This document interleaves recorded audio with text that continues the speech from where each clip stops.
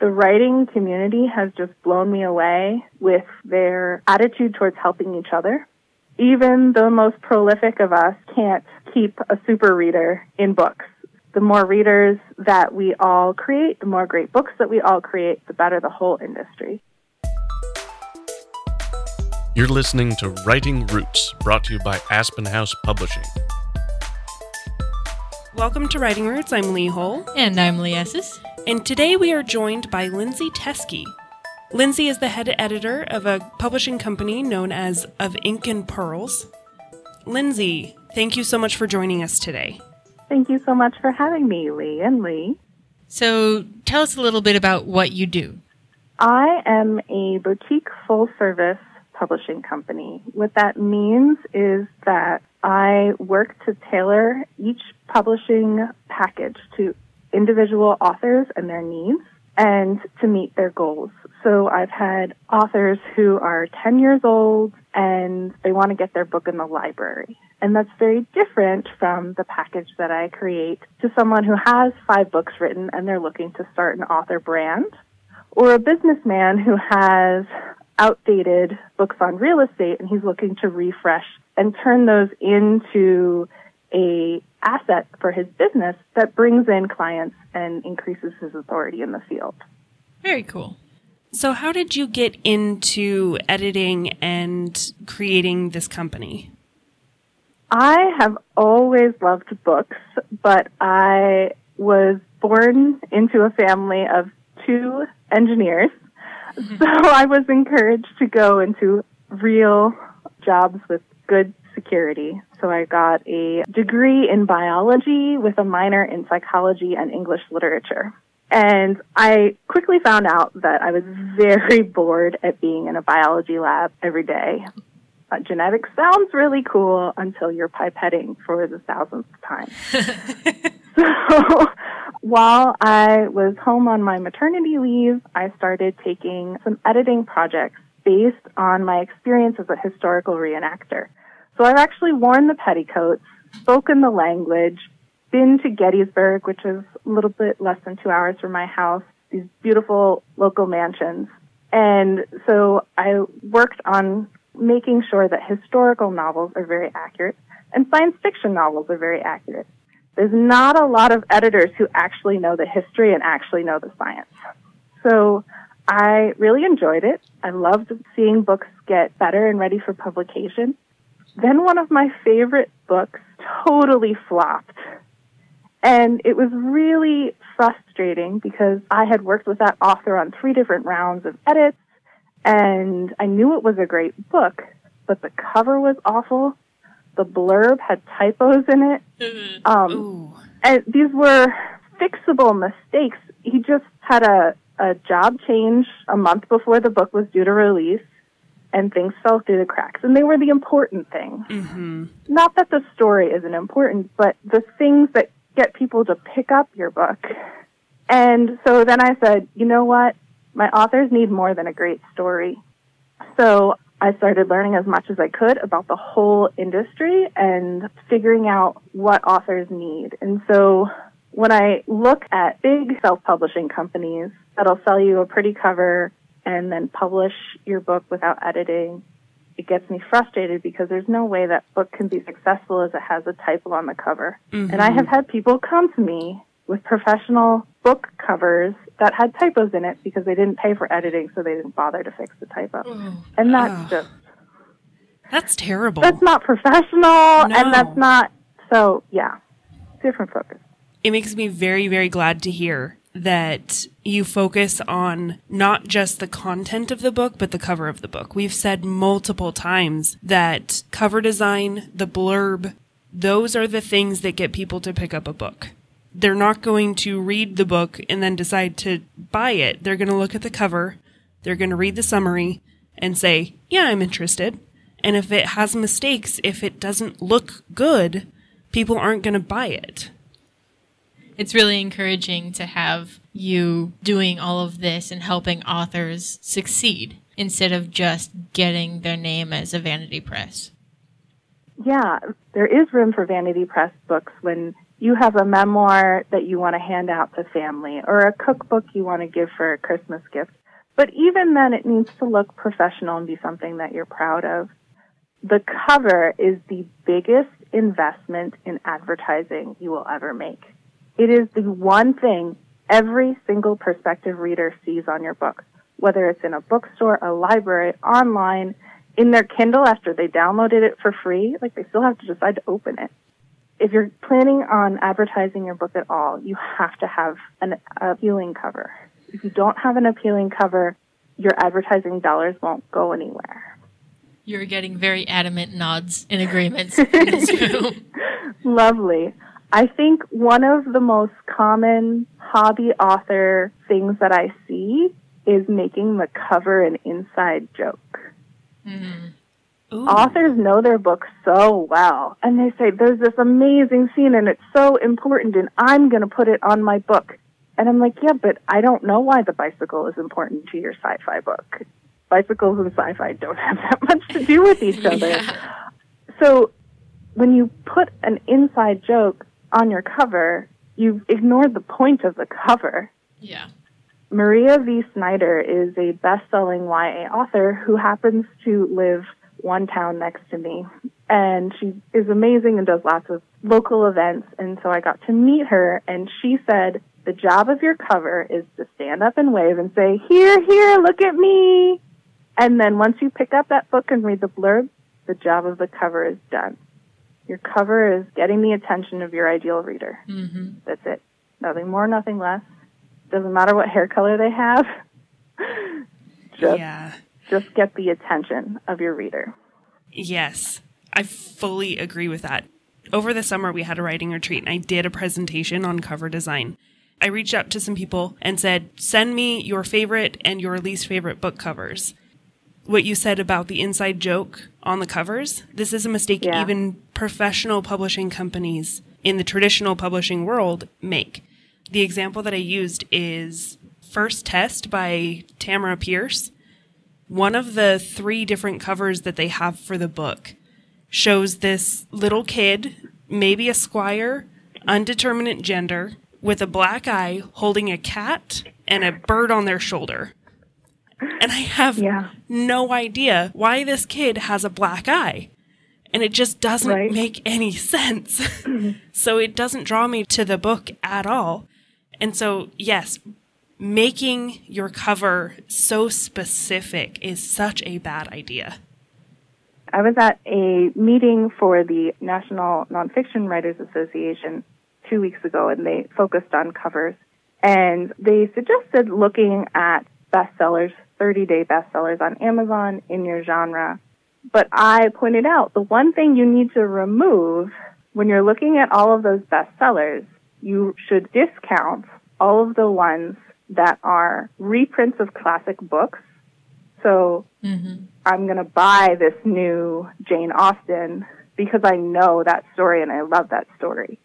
The cover isn't getting attention to the book at that point. It's such a well-known title that the cover is just pretty. Mm-hmm. Tamara Pierce is a really well-known author. Her name is selling that book. The cover is just being pretty. Or maybe it is an inside joke to people who have already purchased the hardcover or have already read book 1, 2, and 3, and this is book 4.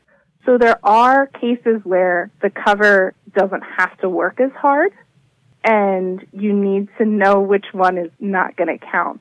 The most interesting covers of all time roundups are normally reprints of classic books. Clockwork Orange has a really cool cover on the 5th reprint of it because the cover isn't needed to sell that book. Yeah, but for new authors, unknown authors, the cover is absolutely necessary. But other thing that authors don't realize is that covers are advertisements and they're very multi-layered.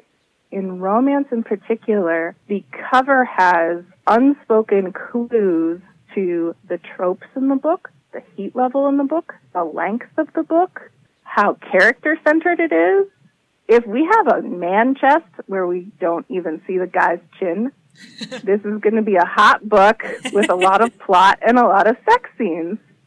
And when you have someone who knows your genre really well, they can manipulate that and get you the right reader.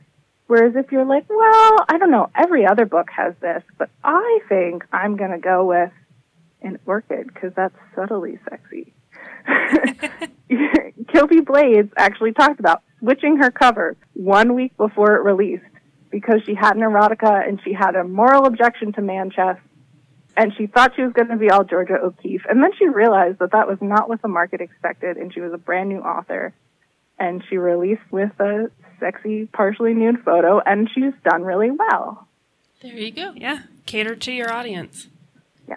Readers' needs come first when you publish. As long as your manuscript is on your desk, you can do whatever you like with it. But once you decide to publish, your readers' needs come first. So in our communication prior to this interview, you mentioned a publishing path quiz. What is that? One of the most common things I hear new authors ask is, should I be doing self-publishing? Should I be doing traditional? Do I really need to invest all this money in self-publishing? And it frustrates me when people would just answer without asking for any more information, because obviously there are people who are going to be successful in traditional paths. There are people who have the skills and desire to build up an independent author business, and there's people who are better off sharing their work with the world and waiting for it to go viral. My publishing path quiz on inkedandpearls.com takes a whole bunch of things into consideration, like the genre of your book, how you feel about being rejected by agents and publishers, and your expectations and dreams for your book. If you just want your story to be read, there's no need to spend $5,000 to get a professional package. If you just want some ebook reviewers to say, good job, I like your characters. For some people, that's all they need to keep writing. For other people, they really believe that they have what it takes to win book awards and end up in libraries and build $1 million business. There absolutely are independent authors who are making over $1 million. I met some of them at RWA this year. So these are very different paths and skills. And I think traditional publishing gets the pie-in-the-sky goal, but it isn't very clear everything you need if you want to go there. You need to have a very strong book, like a book that's been rewritten 10 times. You need to be willing to wait 3 to 5 years before you see your book on the shelf. Those are things that people aren't always aware of, and sometimes it shocks them that it might take up to 10 years or 100 rejections before they get an agent and a publisher. Some people are willing to do that, and some people aren't. If you don't want to rewrite your book 10 times, that's fine. But then traditional publishing just isn't the right path for you. That makes sense. There are a lot of downsides to traditional publishing, and it seems pretty self-serving to be an independent publisher and be pointing these out.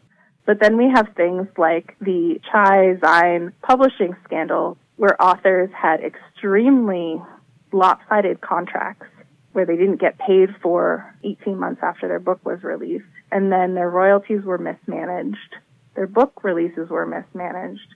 And it was a small press, so these were technically traditionally published authors, but that doesn't guarantee success or smooth sales. You're turning over your creative right to someone and assuming that they know the business side of writing and selling books better than you can do by yourself or by choosing trusted partners and experts. It's a gamble. Mm-hmm. And for those poor authors, it didn't pay off. So, of all the books that you have edited, would you have a favorite or one that you just absolutely think is fantastic? My favorite book that I've published so far is one of the newest ones. It's called Dangerous Kisses, Gruesome Bites by Robin Goldblum. We took a while to figure out what genre her book was, and we finally settled on Wild West zombie romance. It's completely new and different, and she was a total blast to work with. She actually has a free magnet story that happened at the same time as the book, so you have the same zombie attacks, but a secondary love story. It was just awesome. That sounds like just a fantastic time. The most fun part was that, of course, there are no stock images of zombie fighting cowboys. Just one of those things. So we had to hire local models, and we had Robin and her mom in the studio with 4 of her characters, 5 of her characters, because the zombie was the ex-husband, as all ex-husbands should be. And so Robin got to meet her characters, and we had a 2-hour photo shoot, and we got romantic pictures and scared pictures and badass pictures. It was just really, really fun. And then the model, Joss Krantz, who played the male main character, actually came to New York for the Romance Writers Association meeting and handed out pre-order flyers. Nice. Yeah, Joss Krantz handed out pre-order flyers dressed up as the cowboy from the cover. So that was really neat. That is absolutely fantastic. I felt very clever to have thought of it. It was fun. I was very nervous because it was my first time at RWA and my first time with an official vendor table. What is RWA? The Romance Writers of America is shortened to RWA, and they are the largest writers group in the world. They specialize in romance. They have local chapters, and they have a national chapter. They have a national conference every year. I really enjoy belonging because the sense of community is amazing, and the resources that are shared with all of these writers is amazing. The writing community has just blown me away with their attitude towards helping each other. Even the most prolific of us can't keep a super reader in books. So we view it that the more readers that we all create, the more great books that we all create, the better the whole industry. I've had authors hand me their marketing plan or tell me exactly what they do to get a book launch. It's just been really wonderful and overwhelming and warm. That's so great. I love the writing community because no matter what level of author you are, we're all contributing to keeping readers. No one author can produce enough for one reader to always just read that author. Doing things like promoting other authors, getting people to read not just your stuff, but your favorite stuff is always a good thing for the industry and for individual authors. So as an editor, if you could drill one thing into every author's head, what would that be? Motivations matter. The one thing authors need to pay attention to are motivations. If you know your character's motivation, the rest of the book will fall into place. If you know your motivation, you know what the conflict has to be. If you know your motivation, you know what some of the resolutions could be that will emotionally feel like a good ending to the reader. If you know your motivation, you can come up with some interesting ways to move the plot forward by putting more things in the way. If you don't know your character's motivation, then it can seem like a string of random events that don't have emotional punch and tension. Yes. Yep. We're both doing the happy nodding thing again. So my husband is actually a psychology professor. I had a minor in psychology and a year of graduate school in psychology, so I use psychology a lot when I am editing. The Maslow's hierarchy of needs is a great place to go when you're not sure what your character's motivation is. Do they need to survive? Do they need family and community? Do they need self-esteem? Do they need to find love and belonging? These are basic needs that all readers will connect with. If you want a timeless story, it needs to be a timeless psychological need. That is great advice. Because what makes a story are the characters. The characters should always be the center of what you're writing. You can have a great, brilliant world, but if your characters moving in it are flat, then your story's flat. Absolutely. I think when I get a writer who has a beautiful fantasy world or sci-fi world, and I'm seeing a lot of extra sections, extra chapters, I go back and for every chapter I say, how did the conflict change? How did the motivational needs change? Did it go up? Did it stay the same? Was it resolved? And you can see when I'm saying nothing changed, there were 3 chapters in a row. The conflict didn't change. These are flat chapters and you're going to lose your readers. Let's move these somewhere else. Let's pick the pace up. It also helps when you're stuck and you're like, I don't know what to do next, because you can see which conflicts still can be escalated and which motivational needs can be met halfway.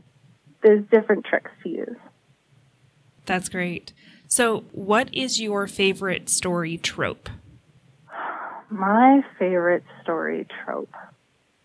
I really enjoy historical romance novels, particularly ones where they need to learn to trust and to love. Love healing is the theme of romance. The power of love to heal personal scars, to heal community scars. Love isn't just an extra that's thrown into the romance or something nice that happens to a nice, perfectly balanced person. The romance that work, that get reread over and over again, are when love changes and improves the characters. That is the power of love that we are searching for in an increasingly disconnected world. Sylvia Day's Crossfire series is 5 books on a single relationship and the complex power of learning to trust after you've been betrayed and abused.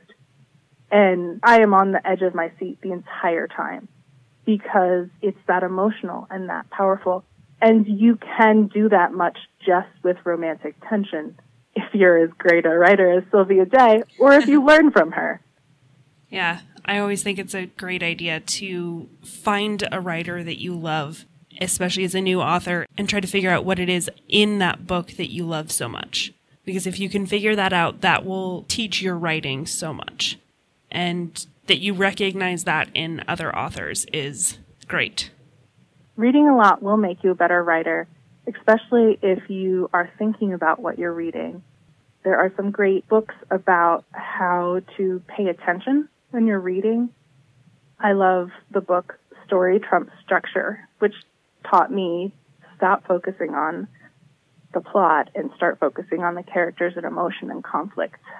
And once I could do that, I could figure out what I didn't like about books that weren't working. And sometimes I learn more from a book that doesn't work for me personally than I do from a book that's really wonderful and I'm dazzled and can't sleep because I'm in love with these characters now. Reading a wide range of books is definitely important.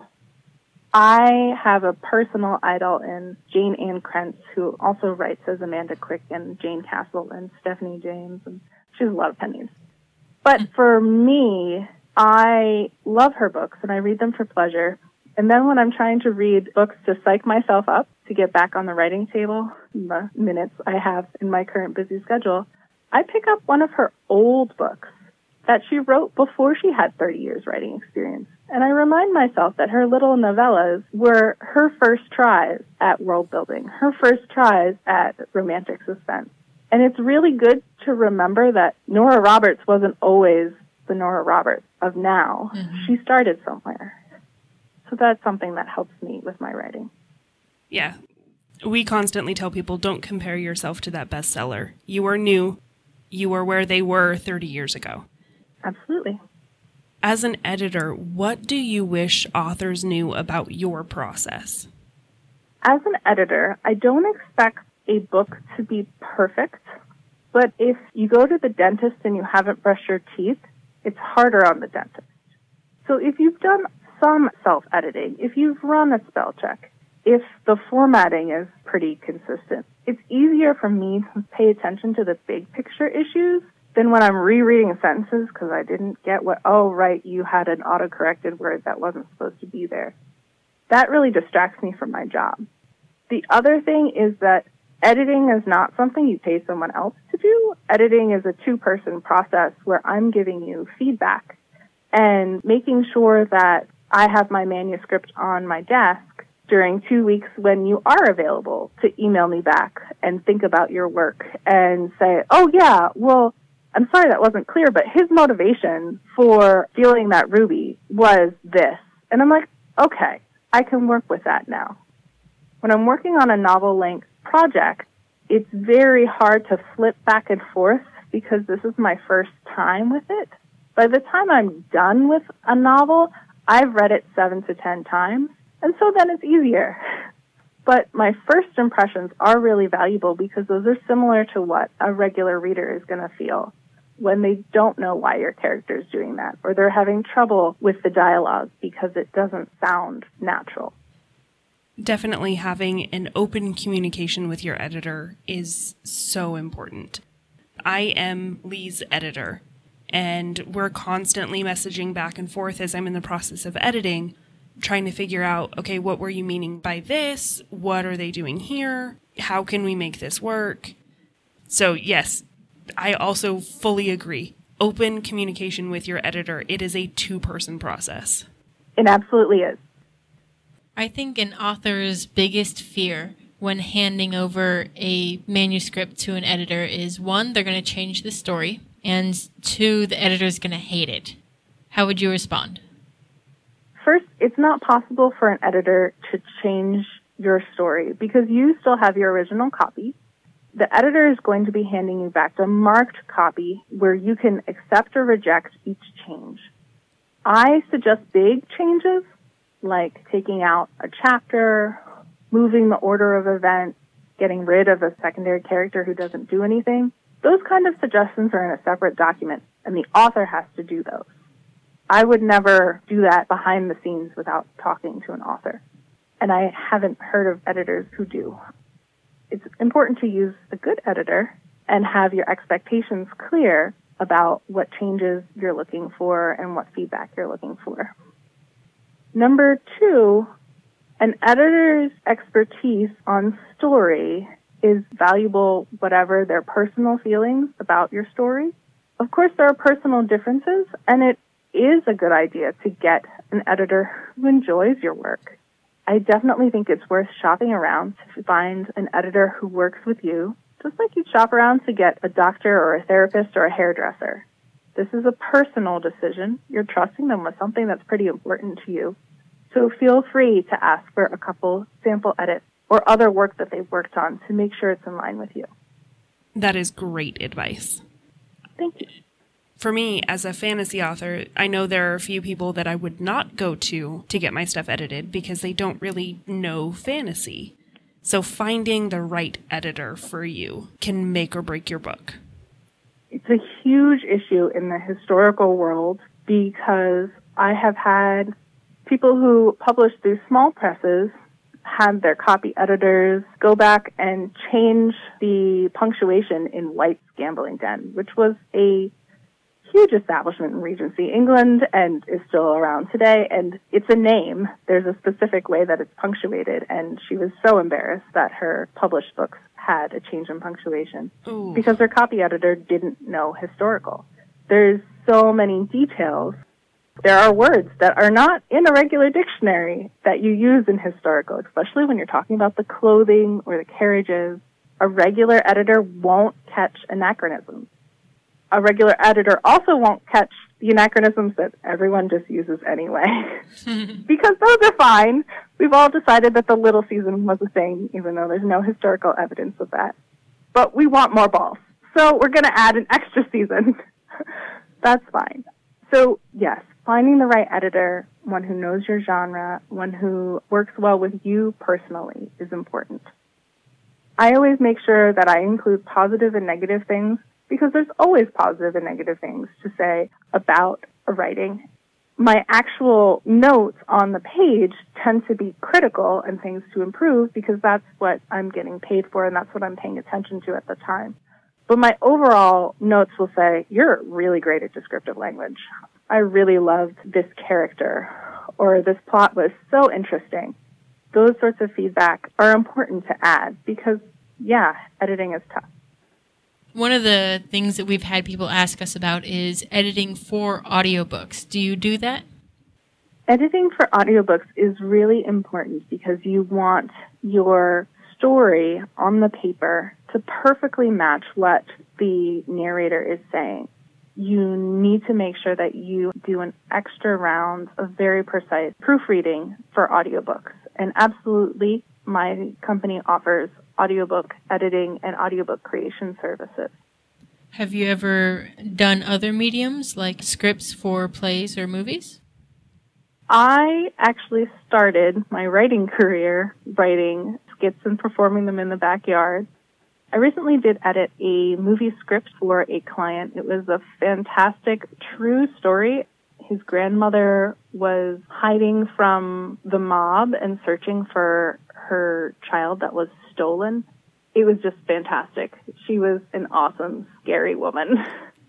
We're in the process of submitting that screenplay to several contests in order to get interest in funding it into making a movie. So what would you tell authors who are writing for mediums other than novels? What is different for them? There are different expectations depending on your medium, and you need different tools. Trying to format a screenplay in Word is a headache and a half, so please invest in the right tools. When you're writing for different medium, there are different expectations for how the plot moves, how fleshed out the characters are, and what the actual end product looks like. It's really important to do your research and know that medium well. I am working with an actor who's also written some of his own play adaptations, thinking about turning some of his plays into books and audiobooks, because he also narrates audiobooks. Switching from a play to a novel is kind of daunting because it's a different medium, because now he has to not just add some description out of what the screen's directions were, but add in thoughts and motivation and a different level of writing that as a play would have been added by the actor. Well, I think that about wraps it up. Is there any other just final advice that you have for authors or even editors? My final advice for authors is to know what your dream is and go for it. You don't have to be told that your dream should be to sell 1,000 books or to be in Barnes & Noble. You can decide what would make you feel like a successful author. My advice for editors is don't be afraid to only ask for the books that you love. I recently stopped accepting new sci-fi authors because I had 2 bad experiences in a row with authors who were not at all interested in character development or my opinions, and it was not fun. So I said, you know what? I love romance authors, and I love working with them, and I give really, really great feedback when it's a story I enjoy, when it's a genre I know really well. So I'm going to focus on helping the authors that I can help the most. Well, thank you again so much for joining us. Where can our listeners find you online? Thank you, Lee and Lee. My website is www.ofinkandpearls.com. I'm also very active on Instagram, Facebook, and just recently opened a Twitter. I think that about wraps it up for us. Very much appreciate you taking your time to come chat with us today. It was very fun. If you have a question or comment for our hosts or a topic you'd like us to cover, send us an email at writingroots@aspenhousepublishing.com or find us on Facebook by searching for Aspen House Publishing.